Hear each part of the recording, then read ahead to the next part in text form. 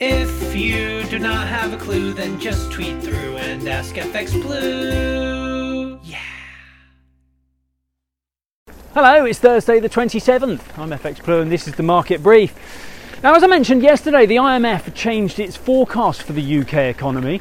They now expect 0.4% growth this year instead of 0.3% contraction they forecast in the last global review.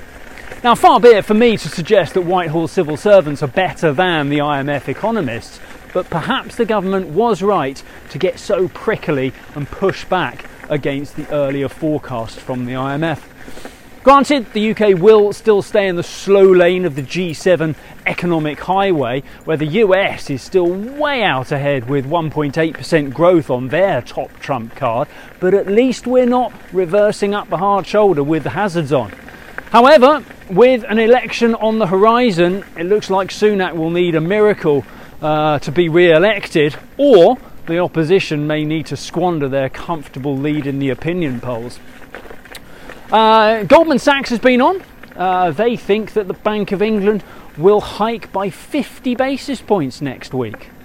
They are a little contrarian here, as they're the only major bank forecasting a bigger rate hike to front load the remaining 75 basis points expected from the MPC. But their call does have merit though.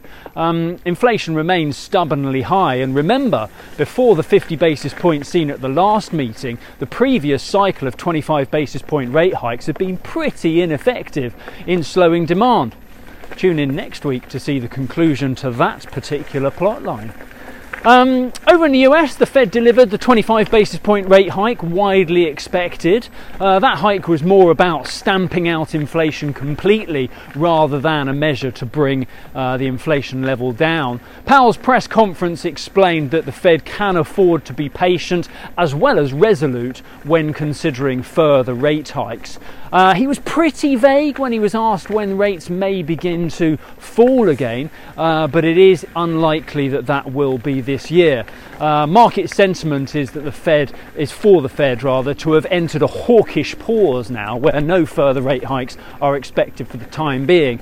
As such, the Fed fund rate may have peaked at the 2.5-year high of 5.25%. The labour market is softening, so next week's non-farm payrolls will give a good steer on whether they can still achieve the soft landing they're hoping for, but the outlook is favourable. In the market, the dollar sold off on the rate decision. Sterling peaked around 129.80 against the dollar, and the dollar index lost a little ground, softening to about 100.70.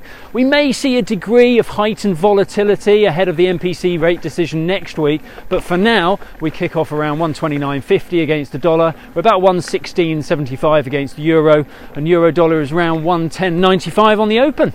That's it from me. Have a great day. If you do not have a clue, then just tweet through and ask FX Blue.